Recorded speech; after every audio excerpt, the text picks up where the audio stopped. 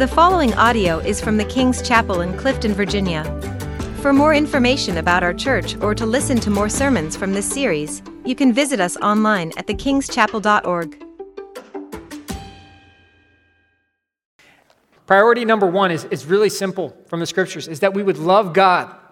Love the Lord our God with all our heart, mind, soul, and strength, and likewise to love our neighbors as ourselves. And if we ask the question, how do we grow in love for God?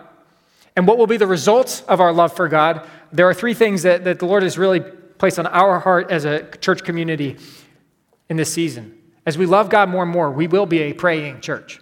That will be not just our last resort, but our first priority, that we will unashamedly, boldly seek the face of God in humble prayer because He's our Father that loves us. Both in the first service and the second service, we heard the voices of children praying. And we delight in that. How much more so does the Father, our perfect Father in heaven, delight in our prayers and praises as we lift them up to Him?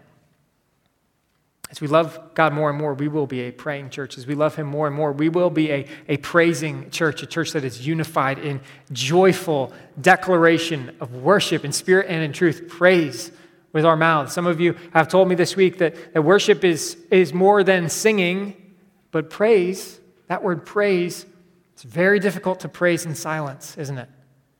Praise has sound. Praise has volume. Praise is loud.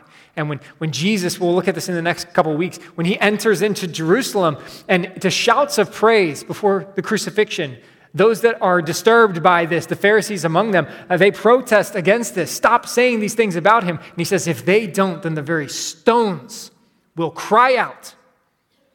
It's going to be loud no matter what when the King of Glory enters in. So we will be a praising church. Let us not be a church where we have to hear the stones singing. Let's be a church that praises Him aloud. As we love Him more and more, we will be a proclaiming church, a church that unrelentingly testifies to what we have seen and heard, that Jesus came to seek and save sinners like us, and that life is found in Him. God would have us love Him more and more. And this week, we're going to talk again about praise. We began this discussion last week, and worship is so much more than singing. Worship is this self-sacrifice, this laying down of our lives for Jesus, for our Lord. Putting our lives on the altars. But one of the ways in which we do that, one of the ways in which we express our devotion and our worship to God is through our songs of praise, music and lyrics lifted up to His glory. Now, not all singing is worship. I know some of you sing some terrible songs that are not actually worship, and you have some terrible songs stuck in your heads all the time that are not worship. But Godward singing, the songs of the creation directed at our Creator, have characterized our faith for thousands of years based on our Jewish foundation of songs to the only God. I stirred up some controversy in some small groups this week when I said that 15% or 15% of the scriptures had a tune at some point. And there was this question of, well, how could you possibly even know that? Fair enough. But how about this? Over 400 times in scripture, there are references to singing. Over 400 times. And there are more than 50 commands, imperatives for us to sing praises to God. Is it fair to say that this is a major theme in the scriptures? I think so. I think it's very clear that this is mentioned many times, many references to making God glorifying sounds with claps, with instruments, and with our voices. Why do we do this? Even God Almighty sings. We are His image bearers. And Zephaniah chapter 3 says that God is in the midst of His people and He sings over us. He sings over us. This is an amazing thing. And as we are image bearers of God, we will sing His praises. Why do Christians sing? If you missed last week, this is what we talked about. We looked at kind of the theological basis for singing. Why Christians sing in Scripture. Number one, singing glorifies God. It's an act of worship. Number two, singing changes us. As we sing what is true, as we declare what is true in voice to the Lord, it changes our hearts and our minds. It renews our minds in what is true. It changes us. It's a means of discipleship. Thirdly, singing testifies to the world. It is a draw to salvation. When the world looks upon this diverse community of people who have very little in common other than our love for the Lord, when they look at our collective gaze, attention, and affection fixed on the cross of Christ, they have to wonder, who is this King of Glory? Who is this King of Glory? Our worship draws others, and we'll see that in the passage today. As we extol and glorify our God with genuine praise, the world cannot help but wonder. These are the reasons we talked about last week, the reasons that we sing. And this week, we're going to talk much more about the how to cultivate a life of praise, how to make this part of your daily existence, because that's where we live, in the day-to-day and in the physical life that we have. We'll talk about the how, but let me give you one more reason why we sing. I want to talk about, before the practice of singing, the power of praise, the power of praise. Godward singing is powerful. And what we see in Scripture, reason number 4 that we sing, is that singing drives away our enemies. Singing drives away our enemies. It is a weapon of spiritual warfare. Let's be honest. Some of you, your singing drives away everybody, right? Except for God. Except for God, who delights in the songs of his children.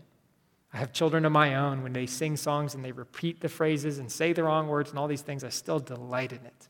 I still enjoy it. And in the same way, no matter how good your voice is or your skill on instruments, yes, Scripture appoints certain people in the Old Testament as the worship leaders of the people, those that are gifted in that way. But all of us have a song to sing because we all have a God to worship who is worthy of our praise. And what we see in Scripture is that God reveals himself to his people as they pray. Psalm 22:3 says this. It says, God inhabits the praises of his people. It's hard to wrap our minds around this. We stumble over the theological language sometimes. We say, well, God is omnipresent, which means he's where? Everywhere, right?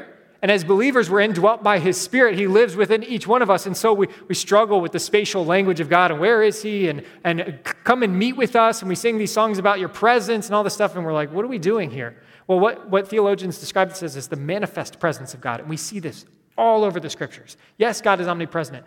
But sometimes he chooses to reveal himself to people in a way that they can physically, mentally comprehend and experience.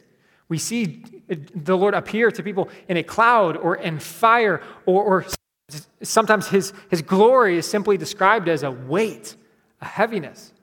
And one of the primary occasions in Scripture in which we see God manifest his presence and his glory to the people of God in a way that they can feel is as they praise him in worship, as they sing praises to God. And in this passage in 2 Chronicles chapter 20, we're going to see the people of God praying, praising, and then what God does being proclaimed to the nations around them.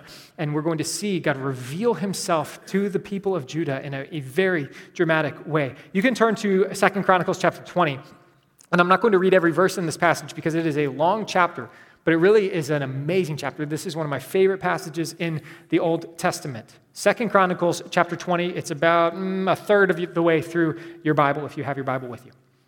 And what's going on here in the kingdom of Judah is after Solomon's reign, all the 12 tribes of Israel were united. They were one, and then they broke apart. It all pretty much fell apart quickly after Solomon's reign ended. Down in the south, we have the kingdom of Judah, which is small, but primarily, or most of the time, faithful to God, at least at first. And then in the north, we have all the other tribes, known as Israel, in the north, and they are not faithful to God, and they really quickly go off the rails, and we'll talk about that some other time. But down in Judah, several generations after Solomon's reign, there's a king by the name of Jehoshaphat. Jehoshaphat is king in Judah, and it's a great name. If you're thinking about a name for your future son, consider it. And here's what it says in verse 1. It says, after this, though Moabites and Ammonites, and with them some of the Meunites, came against Jehoshaphat for battle.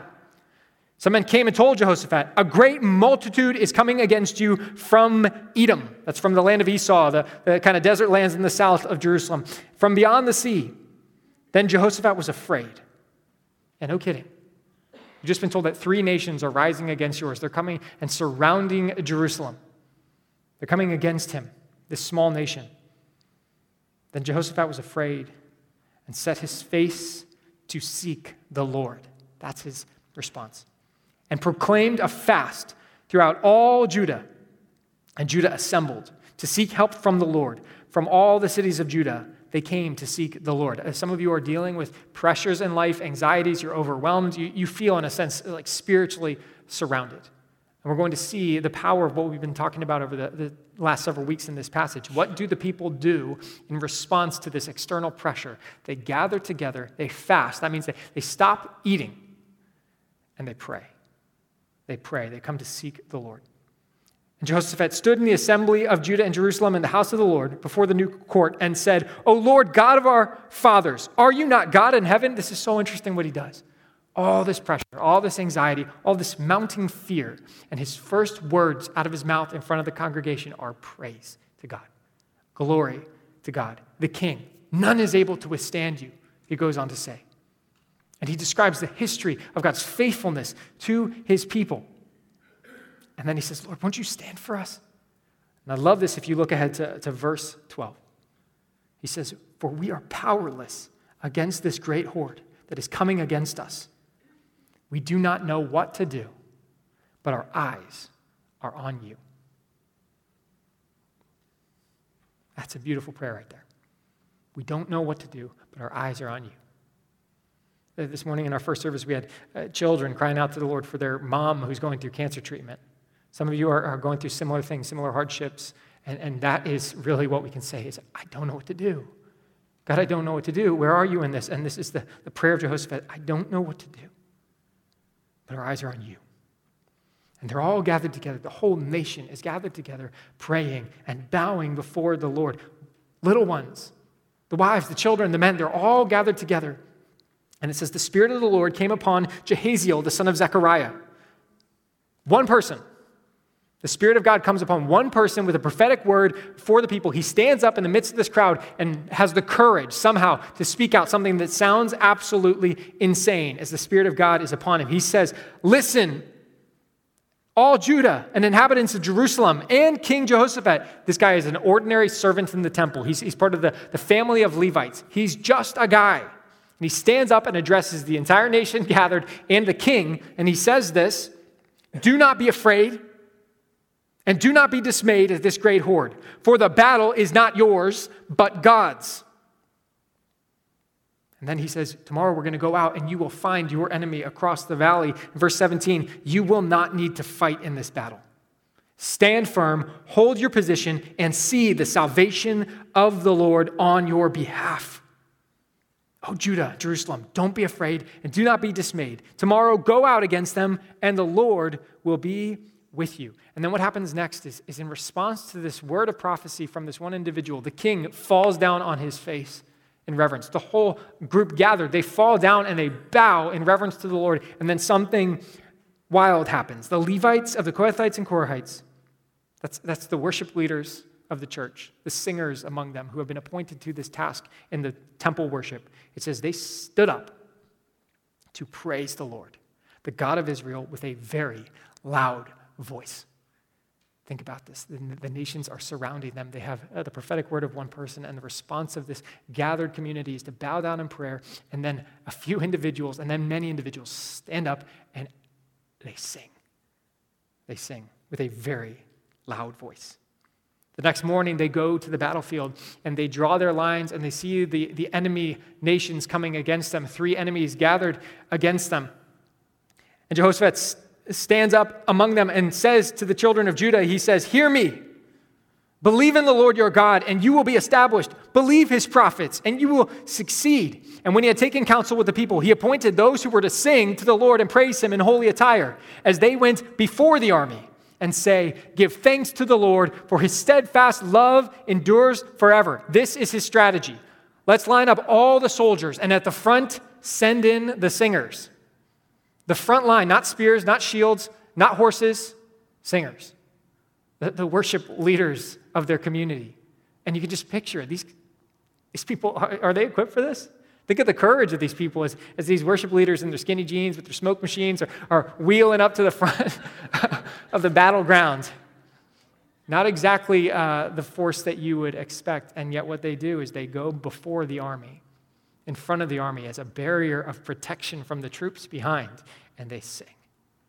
And they say, give thanks to the Lord, for his steadfast love endures forever. The song that has been the song of their people for generations. Give thanks to the Lord, for his steadfast love endures forever. And then what happens? It says, and when, not before, and when they began to sing and praise. In response, it says, the Lord set an ambush against the men of Ammon, Moab, and Mount Seir who had come against Judah, so that they were routed. For the men of Ammon and Moab rose against the inhabitants of Mount Seir devoting them to destruction. And when they had made an end of the inhabitants of Seir, they all helped to destroy one another. So the people of Judah are gathered together, their small army surrounded by 3 nations in the distance. And as they sing, they see those 3 nations turn on each other and fight and destroy one another. And they don't even have to lift a finger, a sword, a blade in battle. They simply watch the Lord win the battle for them. Jumping to verse 27, it says, "And then they returned, every man of Judah and Jerusalem, and Jehoshaphat at their head, returning to Jerusalem with joy. For the Lord had made them rejoice over their enemies. They came to Jerusalem with harps and lyres and trumpets to the house of the Lord, and the fear of God came on all the kingdoms of the countries when they heard that the Lord had fought against the enemies of Israel. So the realm of Jehoshaphat was quiet, for his God gave him rest all around." They pray. God speaks to them and leads them as they pray. He strengthens them as they pray, and then they praise him. They sing out loud. That is their battle cry, their weapon of warfare. And then after this victory is given to them in the Lord, this word of what has happened, what the Lord has done, is proclaimed abroad, and all the nations hear of what God has done, and they experience peace all around. I love this passage. Like this passage really, it has it all, doesn't it? The people of God facing these enormous, overwhelming odds, this opposition. And they pray, and then they submit themselves to God and just say this: we are powerless against this great horde coming against us. We don't know what to do, but our eyes are on you. Be still. The battle is the Lord's. Now, we can look at this passage and think it's wonderful, and we say, well, Mark, but this is descriptive. This is not prescriptive. This is not normative. This is not part of my life. You know, we're very fancy in the way we think about all these things, but this is actually what we see throughout Scripture. We've seen this in the Gospel of Mark, that Jesus comes against spiritual opposition. Do you know you have an enemy?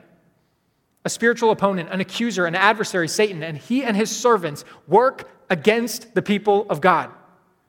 And Jesus comes to person after person in the New Testament who are oppressed and demonized. He comes against these dark spiritual forces, and with a word of command and authority, he drives away the darkness. Our enemy recoils at the name of Jesus, at the work of Jesus being declared, at the blood of Jesus being recognized for its cleansing power. Likewise, the people of God, the church, we have always known the power of the name of Jesus to proclaim liberty to the captives and freedom from oppression as we declare his name. And I just wonder about this. If Satan and his servants recoil at the very name of Jesus, how much more so the collective singing of the saints as we declare in loud voice the goodness and glory of our Lord. Martin Luther, the complicated but famous reformer and theologian, he says it this way. He says, the devil, that originator of sorrowful anxieties and restless troubles. Some of you are feeling that stuff. And he says, these originate from our enemy. He says, the devil flees before the sound of music almost as much as before the word of God. Music is a gift and grace of God, not an invention of men. Thus it drives out the devil and makes people cheerful. Then one forgets all wrath, impurity, and other devices. Now, this isn't just Martin Luther's idea. You could say, well, he's just making that up. No, we actually see that in the scriptures. In 1 Samuel, we see that Saul, the king, the original king of Israel, is oppressed by demonic spirits. He's in this period of darkness. And what does he do? He invites David, young teenager David, to bring his guitar and to sing songs before him. And what happens as David sings songs of praise to the Lord is that those evil spirits depart. They flee from Saul.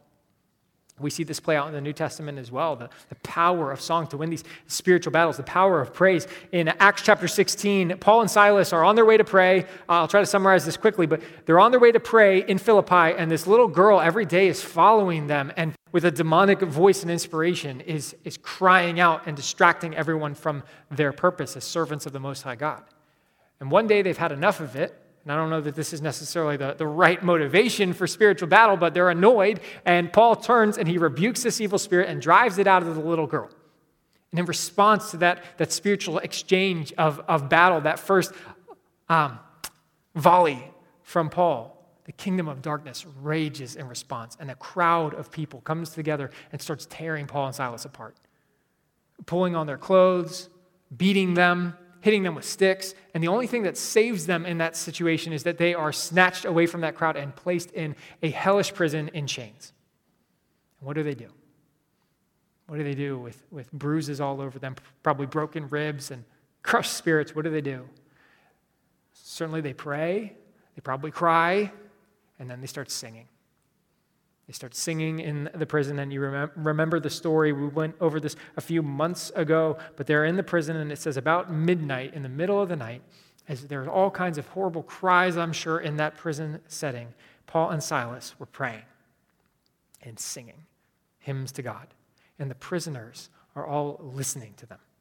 And then it says in verse 26 of Acts 16, and suddenly there was a great earthquake so that the foundations of the prison were shaken. And immediately all the doors were opened and everyone's bonds were unfastened.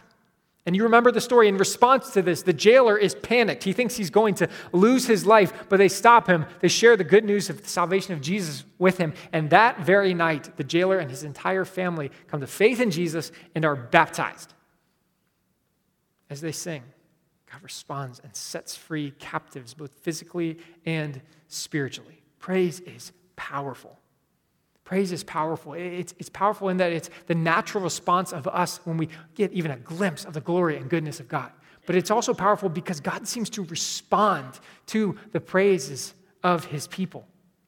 So the rest of our time today, what I want to do is, as we've looked at this why we praise for the last 2 weeks, is how do we develop a life of praise? Because as I was praying about this for our church, it was how do we do this practically? And the response of the Lord, the gentle conviction of the Lord was, this needs to be true in your personal life. You need to have a life of praise in order for us to ever expect to have a community that is united in praise. So how can we cultivate this in our life? Number one suggestion is this: sing to yourself. Sing to yourself. Sounds weird, I know, but some of you already, you talk to yourself, don't you? And Buddy the Elf has taught us that singing is just like talking, only longer and louder, and you move your voice up and down. It's not that hard. It's as simple as that. Sing to yourself. You think that sounds funny, perhaps, like, well, aren't we supposed to direct our praises to God? But we actually see this in the scriptures. In 1 Samuel chapter 30, verse 6, David and his mighty men have been out gallivanting around fighting bad guys, and they come back to their camp in Ziklag, and they find that their wives and children have been kidnapped, which is frightening. Like, it's an absolute nightmare.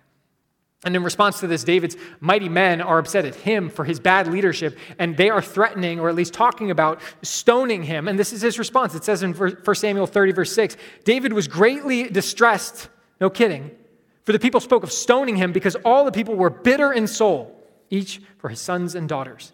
But David strengthened himself in the Lord his God. And then they go out and they rescue those that were kidnapped. But he strengthened himself in the Lord his God. How does he do that?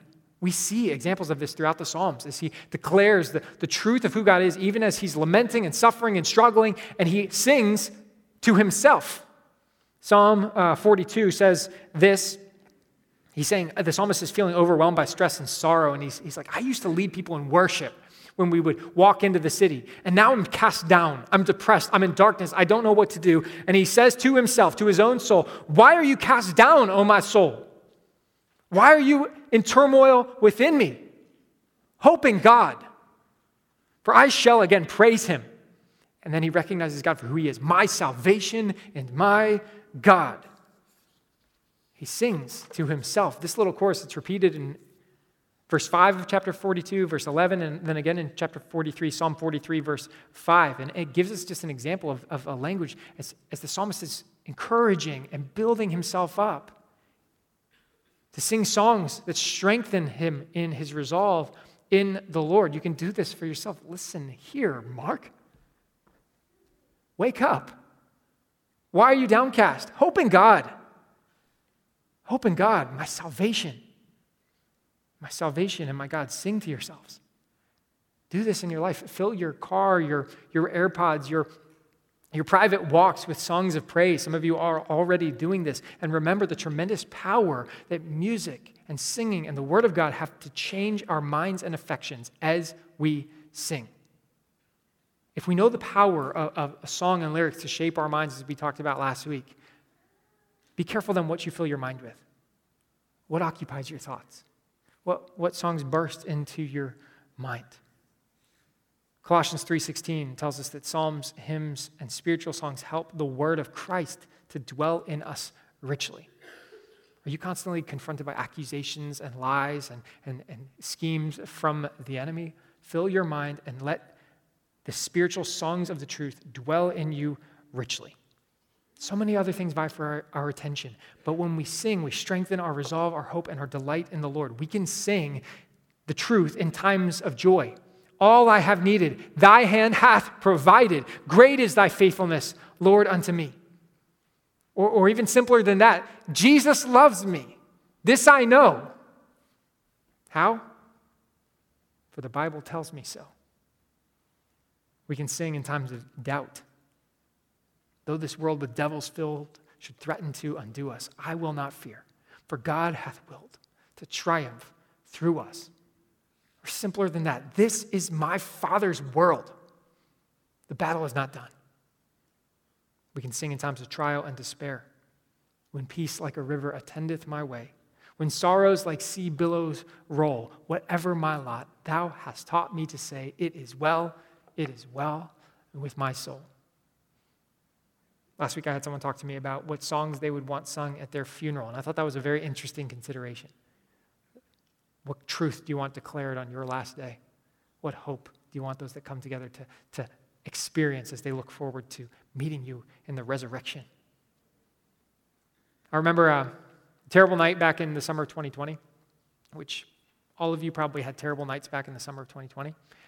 It was, looking back, it's strange to even think about, but it was right in the midst of kind of that quarantine life and all the challenges that came with that, being stuck at home, isolated, giving into our own flesh and desires through just a result of not being able to come together and worship for a period of time. And it was a challenging time in society for any of you who were leading, whether in businesses or spiritually. It was especially challenging because you really didn't know what to do. It was this, I don't know what to do, but my eyes are on you kind of feeling all the time.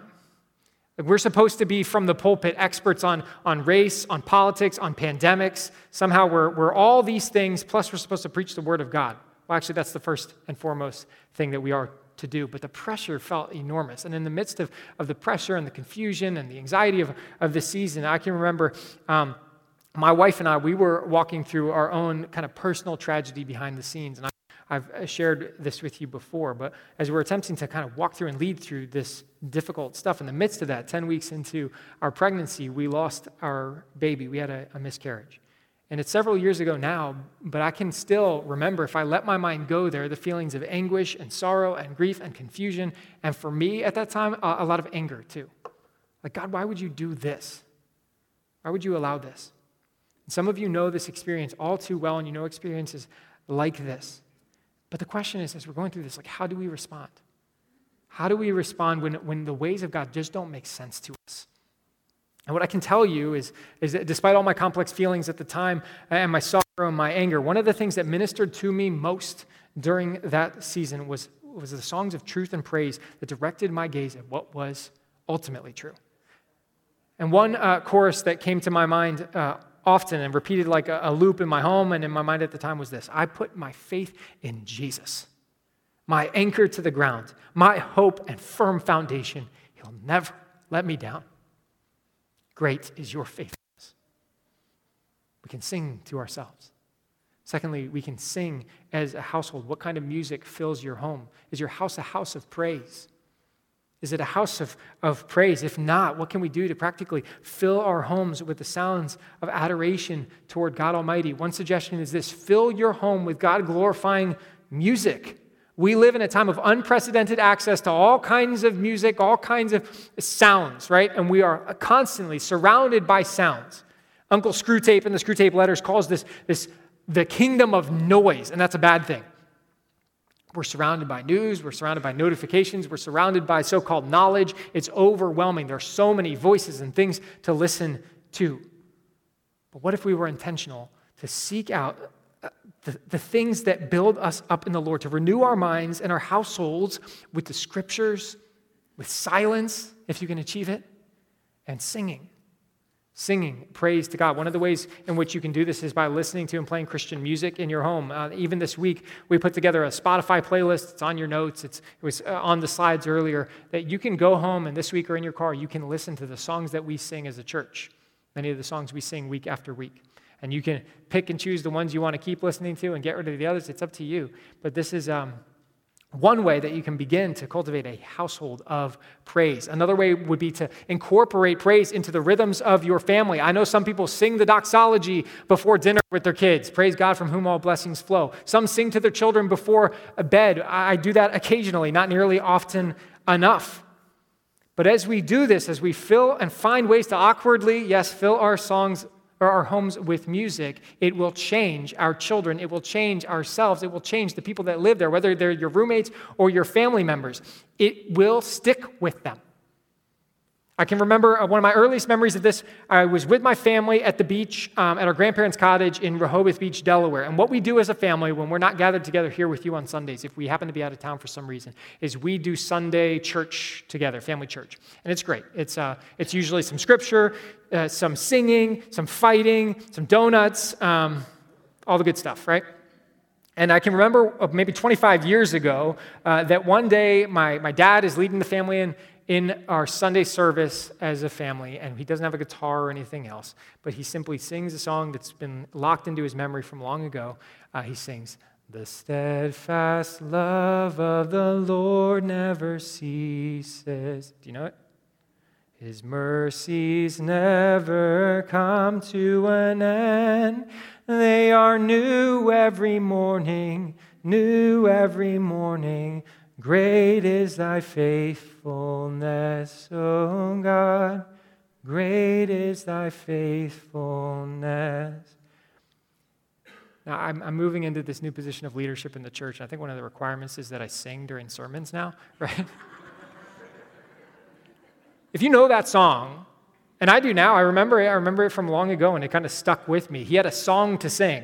And it's not just a song. That's Lamentations chapter 3, verses 22 and 23. That is the scriptures. And the word of God does not return void. This has stuck with me. How do we make our homes a home of praise? A third thing we can do is we can sing as a church. I know this seems obvious. After all, here you are. But as we talked about last week, there is power in this.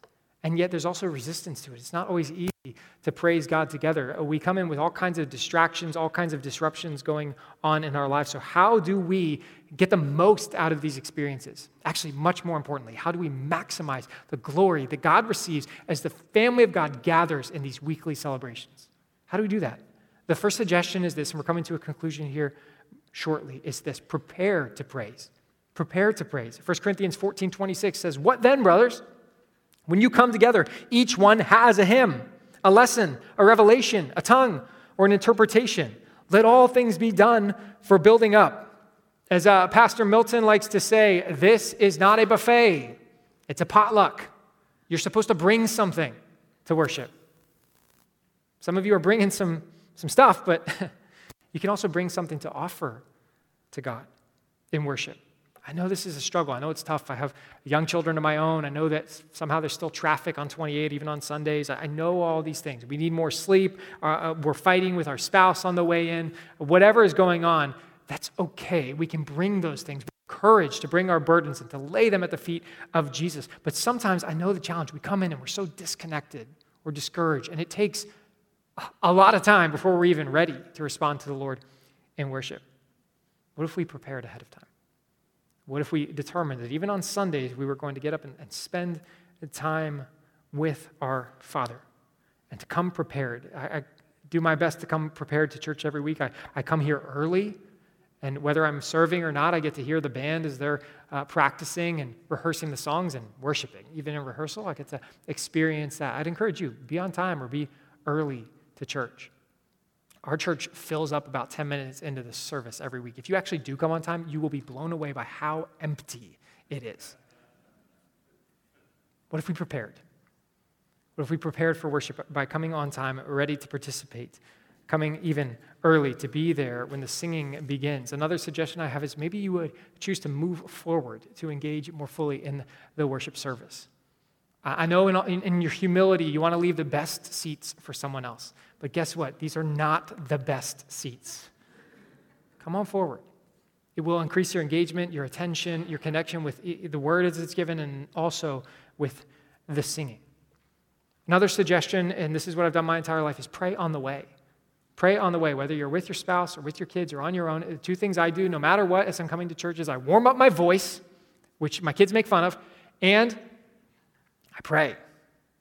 I pray, and you can do the same. I pray for the service. I pray for God's spiritual protection for our church. I pray for those who are leading and serving and whoever's preaching that Sunday. I pray for them because I know the burden that it is, and I pray that God would give strength and that his Spirit would work through whoever is preaching from the Word. And I pray for you, if you don't yet know Jesus, if you don't know Jesus, I pray for you every Sunday that you would come to know him today. We pray that God would be glorified. And you can do the same. This is one of the best ways to more fully engage us by preparing through prayer. I'm going to invite the band up, and we're going to not just prepare as we've been doing, but the next suggestion is this: participate in the praise. Participate in the praise. We do this by joining the chorus of voices. Your voices out here, sitting here, this is the main instrument of our praise as a church. When we come together and worship, it is not about anything going on up here as much as it is us collectively directing our praises to our worthy God. And we do this by raising our voices. We can do this with our physical actions, our body language. We just read from Psalm 63, this verse that says that I will bless you as long as I live. In your name I will lift up my hands. How many of you struggle and have a hard time lifting up your hands in worship? Any of you? Yeah? Yeah, well, look how easy that was, right? You don't have to. I understand we all have a range of emotions and emotional bandwidth that's difficult to express. And some of you who express nothing physically in worship, don't worry about people watching you. I know what it is to have deep waters going on within yourself, and you're worshiping, and on the outside you look completely stoic and like nothing's going on. But the truth is you can't even open your mouth to sing, because if you do, you will weep. I know some of you feel that way sometimes. It's okay. It's not about any kind of physical performance. It's not about it's something we do for the attention of other people around us. That's not the point. But there are things that we can do, whether it's the opening of our hands or the closing of our eyes, that may allow us to more fully focus on giving God the glory that he is due. So we do this by raising our voices, but by being prepared, by even opening our bodies physically so that our minds follow that. And we do this by bringing our skill on instruments. Some of you have skills on instruments or technically with sound stuff or with your voices that you need to tell us about. You need to share with us. God would have you dust off those old instruments and use those for his glory. And as we do so, our goal is to direct our attention and our hearts and our minds away from ourselves, away from what the people sitting next to us think, and collectively be unified in praising God Almighty, our good Father. Why? Because his love is better than life. Because your steadfast love is better than life, my lips will praise you. So I will bless you as long as I live. In your name, I will lift up my hands. We're going to stand and we're going to praise God. And some of you might be in a hurry to pick up your kids, and I was encouraged by Moises up here to not say this again. I was going to let you go if you need to go, but instead I'm going to say, just stay and praise God together, okay? It's worth it. Let's sing praises to our Lord.